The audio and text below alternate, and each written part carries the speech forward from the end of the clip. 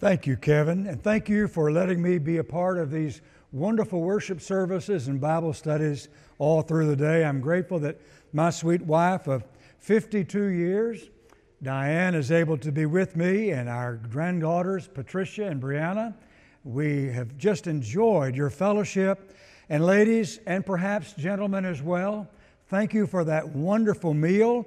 The guys that catered it, wasn't that good barbecue? That was just really good. Thank you for making that available for us. And we just enjoying one another's fellowship during the meal time.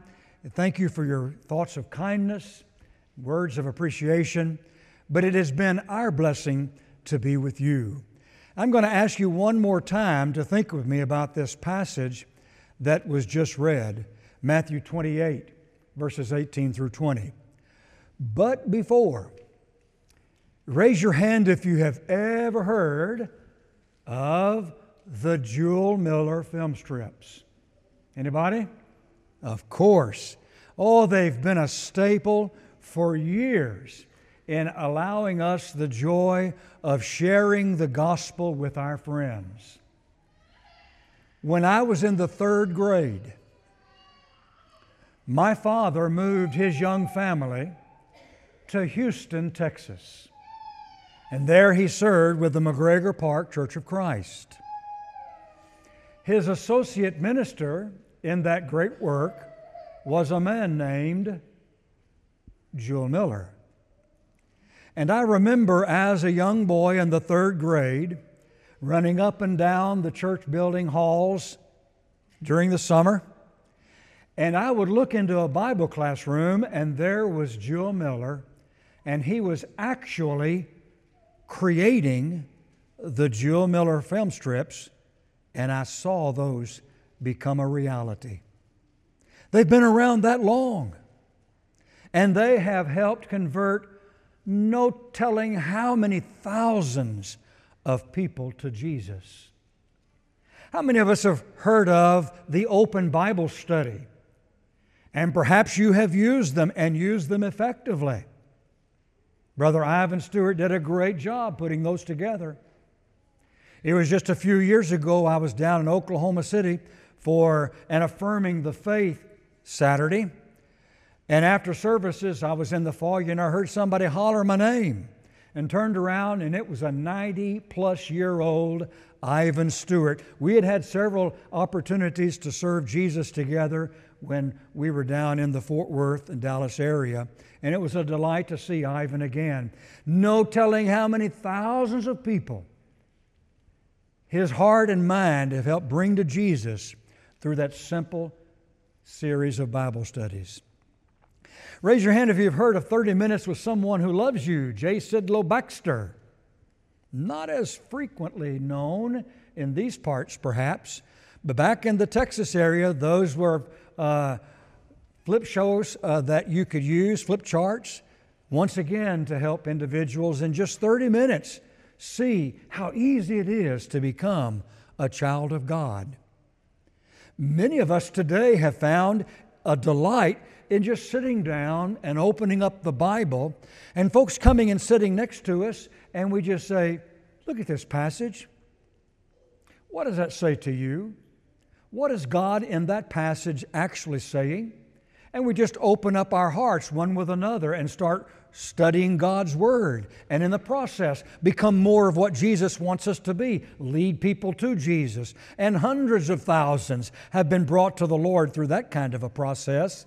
Gospel meetings, tent meetings, debates, Sunday to Sunday to Sunday gospel preaching and Bible classes, all designed to help us attune our hearts, help others attune their hearts to the will of God. But why aren't our buildings full to the running over every Lord's Day? And why don't we see half of those present individuals who are wanting to come to know Jesus rather than individuals who have known Jesus for decades?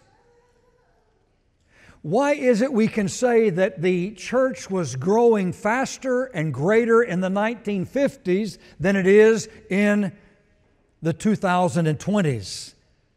Folks, that was 60 to 70 years ago.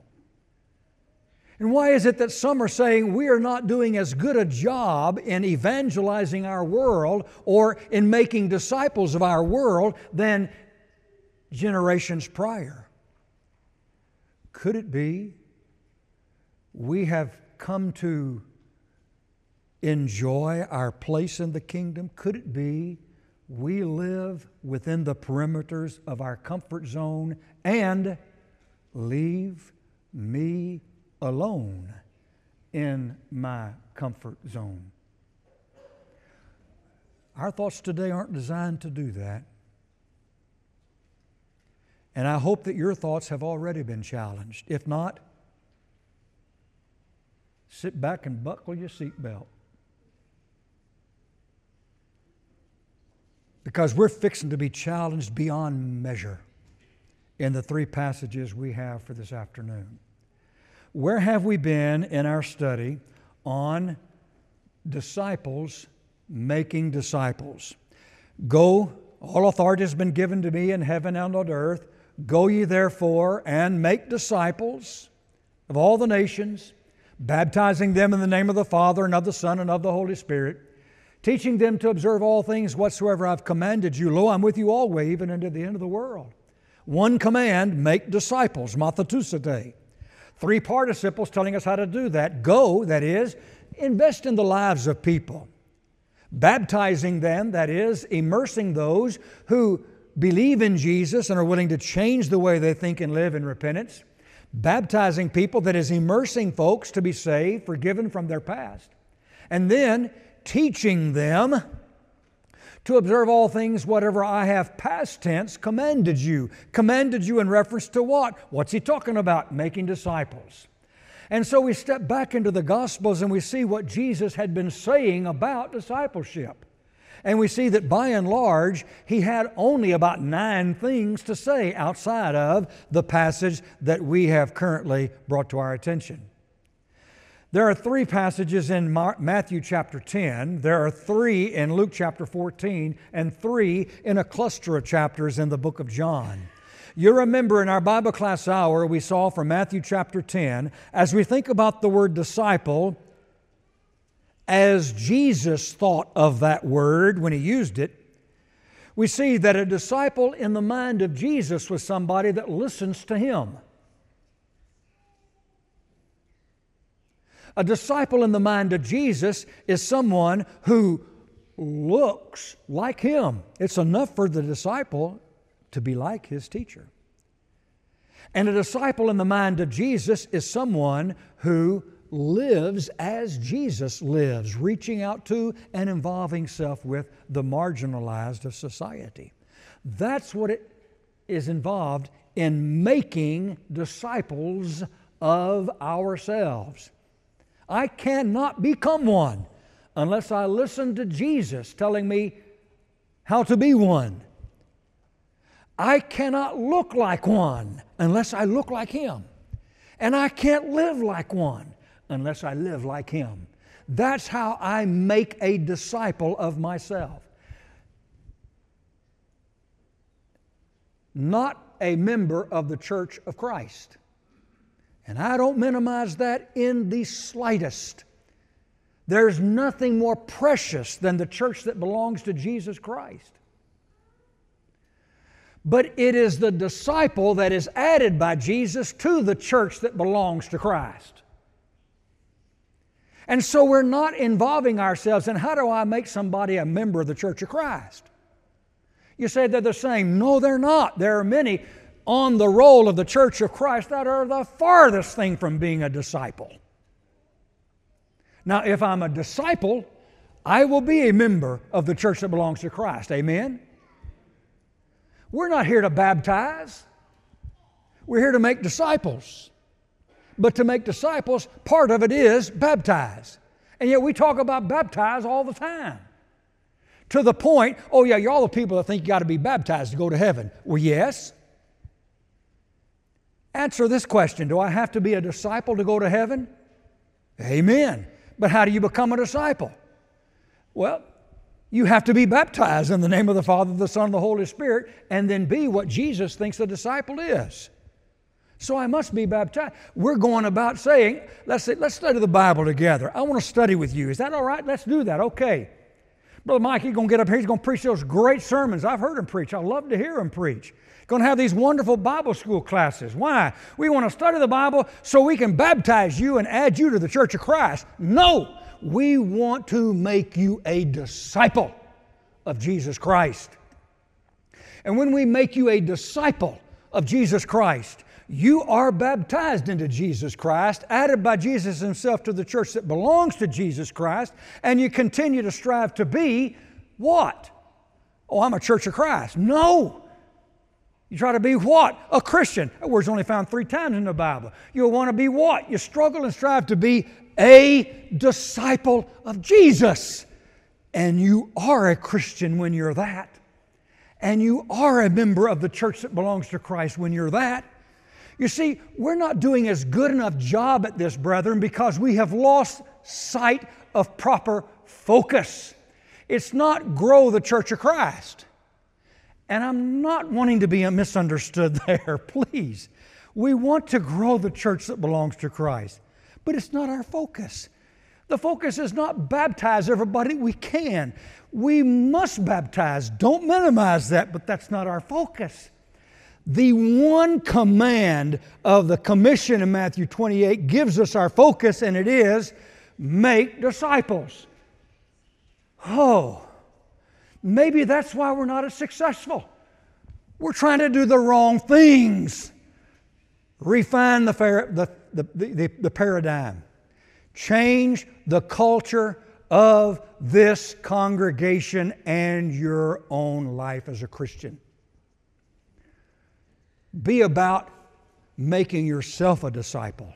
Be about making others disciples. That's how you make one. Of course, from Luke chapter 14, we looked at 3 verses that tell us what it takes to remain a disciple, where 3 more times Jesus uses the word, and we saw that to remain a disciple, we must love Jesus more than anyone else in our lives, self-included. We must live being totally consumed by Jesus, and we must be loyal to Him so that everything that we have belongs to Him and is used for Jesus. And if I don't love Him more than anyone else, if my life isn't consumed by Him, if I'm not loyal to Him more than anyone else, He says, His words, I don't have what it takes to remain a disciple. We've seen what is involved in making a disciple of ourselves and others. We've seen what is involved in what it takes to remain a disciple. Let's turn to 3 more verses and see how to spot a fake disciple. You know, someone who says they're a follower of Jesus, but really isn't. I've seen preachers of the gospel who are fake disciples because of what I know. I have seen elders in the Lord's church who are fake disciples because of what I know. I've seen wealthy, I've seen poor, I've seen young, I've seen old who are fake disciples because of what I know. What I want to know is, are you a fake disciple? The Lord had a fancy word for that. He called it hypocrite. Now we're going to turn to 3 verses where this word is used in John that will tell us how to spot a true disciple and therefore how to spot a fake disciple. Turn with me first of all to John chapter 8 and let's read together verses 31 and 32. Verse 31 says, So Jesus said to the Jews, to whom? To the Jews, but not just the Jews, but a particular demographic of the Jews. Jesus said to the Jews who had believed Him. Now let's pause for a moment and let's ask ourselves, to whom is Jesus really speaking on this occasion? You see, the word that is translated believe is pisteuo, P-I-S-T-E-U-O, pisteuo. And if I were to spend some time in Joseph Henry Thayer's great lexicon of the Greek New Testament, and I focused on that word pisteuo and its cognate noun pistis, I would find that this word believe has with it three basic components. It carries the idea or emphasis of accepting what God says. It carries the component or the idea of trusting in what God says. And it has the component or is involved in also acting on what God says.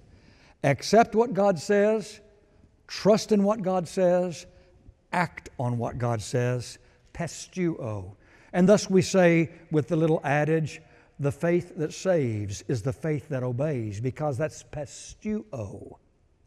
So Jesus is speaking to a group of Jews, a special demographic, who had come to accept what God says about Jesus, trust in what God says about Jesus, and act on what God says about Jesus through the teachings of Jesus Himself. He's speaking to believers in keeping with that particular word translated believed.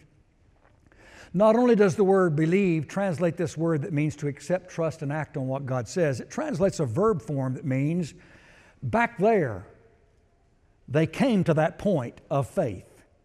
And the consequences of that continued to that very moment. Here's the idea. Jesus is speaking to a group of people who sometime in the background, in the past, had come to accept what God says about Jesus through His teachings, trust in what God says about Jesus through His teachings, and act on what God said through Jesus, about Jesus through His teachings. They were individuals who believed in Jesus, accepting, trusting, acting upon, obeying. To these people, Jesus said, do you accept what God says about Jesus? Do you trust in what God says about Jesus? Have you acted on what God says about Jesus to the point you believe, repent, you've been baptized to be saved, forgiven of your past? If so, you're like the people to whom Jesus is speaking here with this obedient faith. He says to these people, He's saying to you and to me who have this kind of an obedient faith, if you abide in my word, if you minnow, if you stay inside, if you remain in my word, you are truly my disciples. There's the word that He used. Truly my disciples implies to me you can claim to be a disciple, but in His eyes, you're not. Well, looking at that verse in converse, if I claim to be His disciples, but in His eyes I am not, why? It's because I'm not remaining in His word, in His teachings. A disciple is someone, as Jesus used the word, who remains, who stays inside the teachings of the Word of God. Of course, the New Testament. Brethren, when I come to feel that way about Jesus and His covenant, the New Testament, you can't keep me from being here for Bible class hour, because I want to know as much about that as possible. I will not be spasmodic in my attendance of worship, because I want to be here and tell God how much I love Him through my worship and learn more about the book that is teaching me what He wants me to be and do. It's in 2 Timothy chapter 4 we read, preach the word. Be urgent in season, out of season. Reprove, rebuke, exhort with all long suffering and doctrine or teaching. And I know that Mike Hickson does that on a regular basis. And if I'm remaining in, if I'm abiding in His Word, I will not be able to get enough of that. And Brother Mike will bless my life every time he's in the podium, because I want to be here and I want his thinking, his research, the studies he's given to God's Word to impregnate my heart and make their way through my life. I'm remaining in the Word. That's a disciple. If you were to back up a few verses to 1 Timothy chapter 3, you would read those familiar words, all Scripture is given by the inspiration of God and is profitable for doctrine, for reproof, for correction, for instruction which is in righteousness, that the man of God might be complete, furnished completely unto every good work. The Bible is here so that I can believe what I'm supposed to believe. It's profitable for doctrine. The Bible is here so that I can behave the way I'm supposed to behave. It's profitable for reproof, for correction, for instruction in living right. The Bible is here so that I can be what I'm supposed to be, complete in every good work. What I believe, how I behave, and what I'm supposed to be all flows from the Word. And a true disciple says, that's where you're going to find me, in the Word. I love the podcasts. I love the Bible school class. I love the opportunities to dive deeper in Scripture with this commentary, with that. I want to know as much about this and what it means to my life, what it means, and as my dear friend Brother B.J. Clark says, what it means and then what it means to us. Bring it into my life. A true disciple abides in His Word. You don't come to Bible class? Your worship on Sunday morning, Sunday night, somewhat spasmodic? Really? Wednesday night I'll be here if convenient?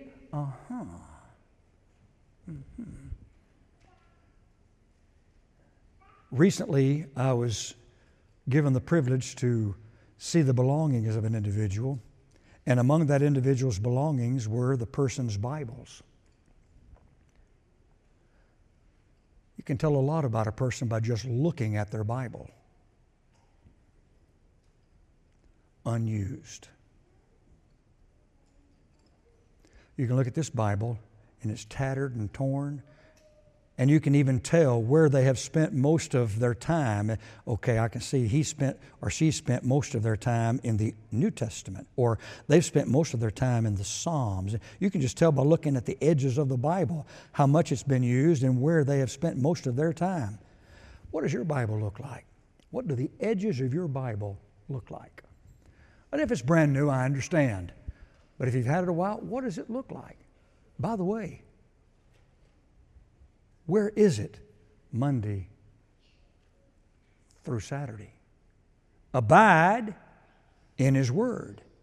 That's a disciple. Now, in the book of John, not all in one chapter, but we don't have to go too far. If we turn the page just 2 or 3 times, we'll come to John chapter 13. And we'll find the second time in this great book that Jesus employs our term of interest, disciple. Familiar words in John 13, verses 34 and 35. A new commandment I give to you, that you love one another, even as, or just as, I have loved you. You also are to love one another. By this, love for one another, all people will know that you are my disciples, if you have love for one another. Love one another, love one another, love one another, or love for one another. I see that 3 times in those 2 verses. Now, all 3 times, the word that is translated is agapao, the verb, or the cognate noun agape. And of the words that the Greeks had for love, this is the word that is more logical in nature. You know, we use the word love in a variety of ways. Man, I tell you, I love pecan pie. I love that cheesecake at Cheesecake City or City Cheesecake. Well, I don't care what it's called. They had good stuff. I love that stuff. I love my mama. I love my mama a little different than I love that cheesecake. I love my mama. I love my wife. I love my wife a lot different than I love my mama. I kiss my mama when I see her, every time. When I see her and say hi, when I have to say goodbye. And I kiss my mama on the lips. I kiss my wife on the lips. I kiss my wife a whole lot different than I kiss my mama. Different kind of love. Now, the word that is love in this passage is agape or agapao, and this love is a love that is logical. By and large, you have storgeo, which is more a family love. Then you have phileo, which is more of an emotional friend love. And it's those two loves that you find a lot in a mama's heart. A little boy comes running in and he's scraped his knee and he's just whimpering and he's crying, and a little girl comes and she's cut her arm and she's wailing like she's just half dead, and mama says, "Oh honey, come here, let me see what we got. Let me get something. We need to put something on that. Bless your heart." And daddy says, "Rub a little dirt on it. It'll get better later." But when that little girl turns into a young lady, and she comes in and she says, "I found the right one. He's Mr. Somebody Special. And he's asked me out on a date." And mama says, "Oh, good. Come sit down here. Let's talk to me. Oh, what's he like?" And daddy says, "What's his daddy do?" You see, there's the emotional love, but then there's the logical. And in this passage, the word that Jesus uses 4 times is the word for the logical. And this agape or agapao means you want what is best for the one that you love. Now let's put that back into our passage. "A new commandment I give to you. Want what is best for each other because you love each other. Just as I have wanted what is best for you because I love you. You also should want what is best for one another because you love one another. By this all people will know that you are my disciples if you want what is best for one another because you have love one for another." This is the idea. A disciple says, "I want what's best for you because of the way I feel about you." You want to see how important that is? Turn to 1 Peter 1, verse 22. "Seeing you have purified your souls in your obedience to the truth, unto sincere, unfeigned love of the brethren, love one another from the heart fervently." Let's do a deep dive. What does that mean? They had purified their souls. They had become spiritually clean. You remember the words that Paul was told, or Saul?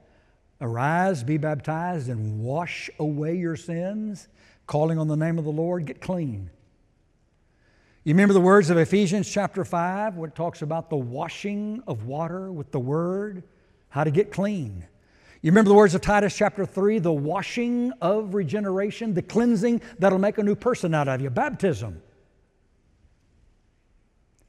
You have cleansed yourself. You've been baptized, seeing you have purified your souls in your obedience to the truth. They had submitted their will to God's will and done what God's will said to do to get clean spiritually. Believe, repent, confess, be baptized. They've done that. But this is not what we usually see. They had purified their souls in their obedience to the truth. Look at the next phrase. For, or some translations say, unto unfeigned sincere love. Now the word that is translated for or unto is that little 3-letter Greek preposition eis, which carries the emphasis of in order to obtain. We have taught that forever when it comes to Acts 2:38. Repent and be baptized, every one of you, in the name of Jesus Christ, eis, for, unto, in order to obtain the forgiveness of your sins. This passage says, they had cleansed themselves by obeying what the Bible says do to be clean, and they did it in order to obtain the sincere love of brethren. And the word for the sincere love of the brethren is that word Philadelphia. Phileo, the love of a friend. Adelphos, brother. Loving a spiritual brother, sister as a friend. Brotherly love. They had cleansed their souls by obeying the truth in order to obtain the love they saw in Christians. And as a result, they were taught agapao. Now you want what is best for those that you love who are Christians as well. The point is, here were people to whom Peter was writing, and they had become Christians to be cleansed of their past because they wanted the love they saw in Christians. That moved them to the truth. That moved them to obey the truth, and thus moved them to be cleansed by the truth. They were motivated toward that path because of the love they saw in Christians. How many are a Christian today because of the love they've seen in your life for other Christians? I know people today who have left my Lord because of the way they were treated by Christians. I know people today who have left my Lord and have left preaching for my Lord because of the way they have been treated by other preachers. I know individuals today who have left my Lord, who have left preaching my Lord, who have left anything to do with my Lord because of the way leadership in the church has treated them with a want of affection. Shame and for shame and for shame. And don't you sit there and tell me I'm a disciple of Jesus. You're not in His eyes if you don't want what is best for the one that you love. This will change everything about us, brethren. It will literally revolutionize the way we react to one another and treat one another, and the caution that it will bring into our lives. To be a disciple of Jesus, I am someone who can't get enough of the Word of my Lord, and I am going to constantly let people know I love them by the way I treat them. That's a disciple. Why are we baptizing as many as we once did? Because we're not behaving like we once behaved. Pure and simple. I mean, we got the truth. We may have the truth, but we don't have a clue about discipleship when we act that way. Amen?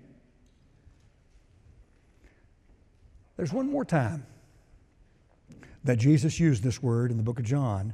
We turn the page to John chapter 15. And in John chapter 15, we learn that we are to live in the Word if we're truly a disciple. We're to want what is best for one another because of the love that we share for one another as disciples. And then we learn that a disciple is someone who lauds, magnifies, glorifies God with their lives. In John 15, verse 8, Jesus said, "By this my Father is glorified." Now that should catch my attention as a Christian. By this, not all of this, by this, my Father is glorified, that you bear much fruit and so prove to be my disciple. It's the book of Titus that tells me I'm to be ready unto every good work, that teaches me that I am to be zealous of good works, that teaches me to maintain good works. And so it might be good for us to spend some time in our personal studies, opening up our concordance and look at the word good. And from these New Testament verses, identify what the Holy Spirit calls good. Now, that's good.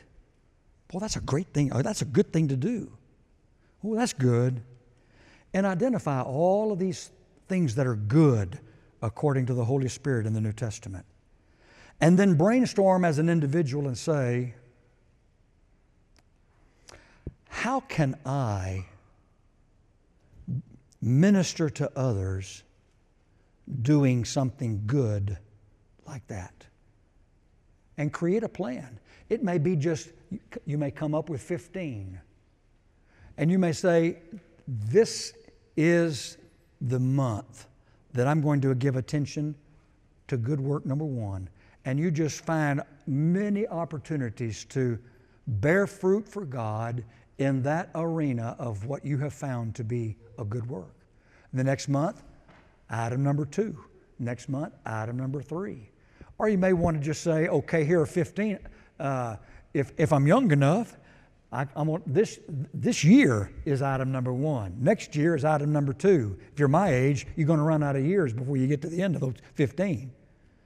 But the point is, itemize what the Holy Spirit calls good and get busy ministering to people in those areas. That's how the Father is glorified. Now, remember this passage. You're here as a person for one reason. As a church, as a Christian, we have a focus, and that focus is make disciples. Jesus telling us how to do so. But as individual Christians, we have only one purpose. And that purpose is not evangelism. I've heard that said before. That's not true. Evangelism, making disciples, will flow from the one purpose, but that's not the one purpose.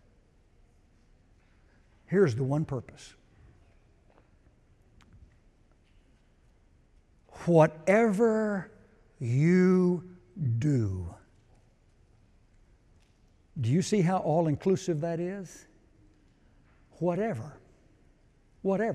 Husband, whatever. Brother in Christ, whatever.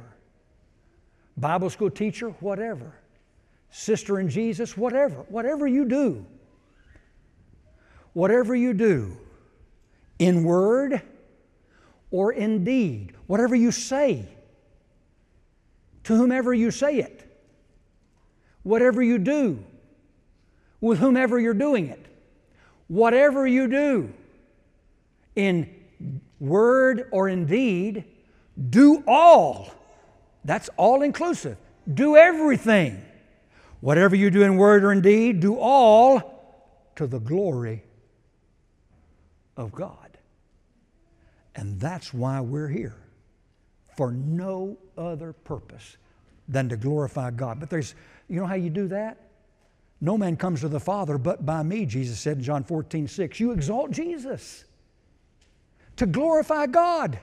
You exalt Jesus by being His disciple and keeping with His use of the Word, and thus glorify God. And this is part of being a disciple. I'm going to glorify God by the way I live in anything I say, in everything that I do. A disciple. A disciple.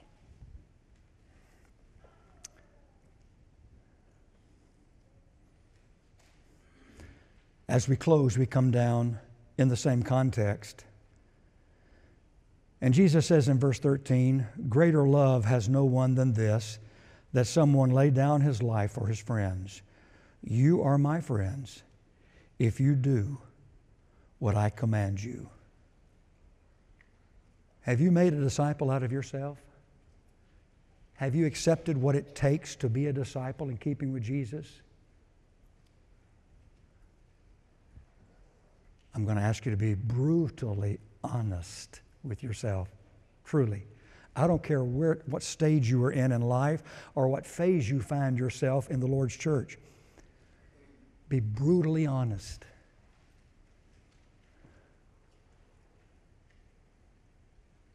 Are you really faking it? Or are you truly a disciple as Jesus used that word? Think about it, and if you're so challenged, make this invitation yours as we stand together and sing.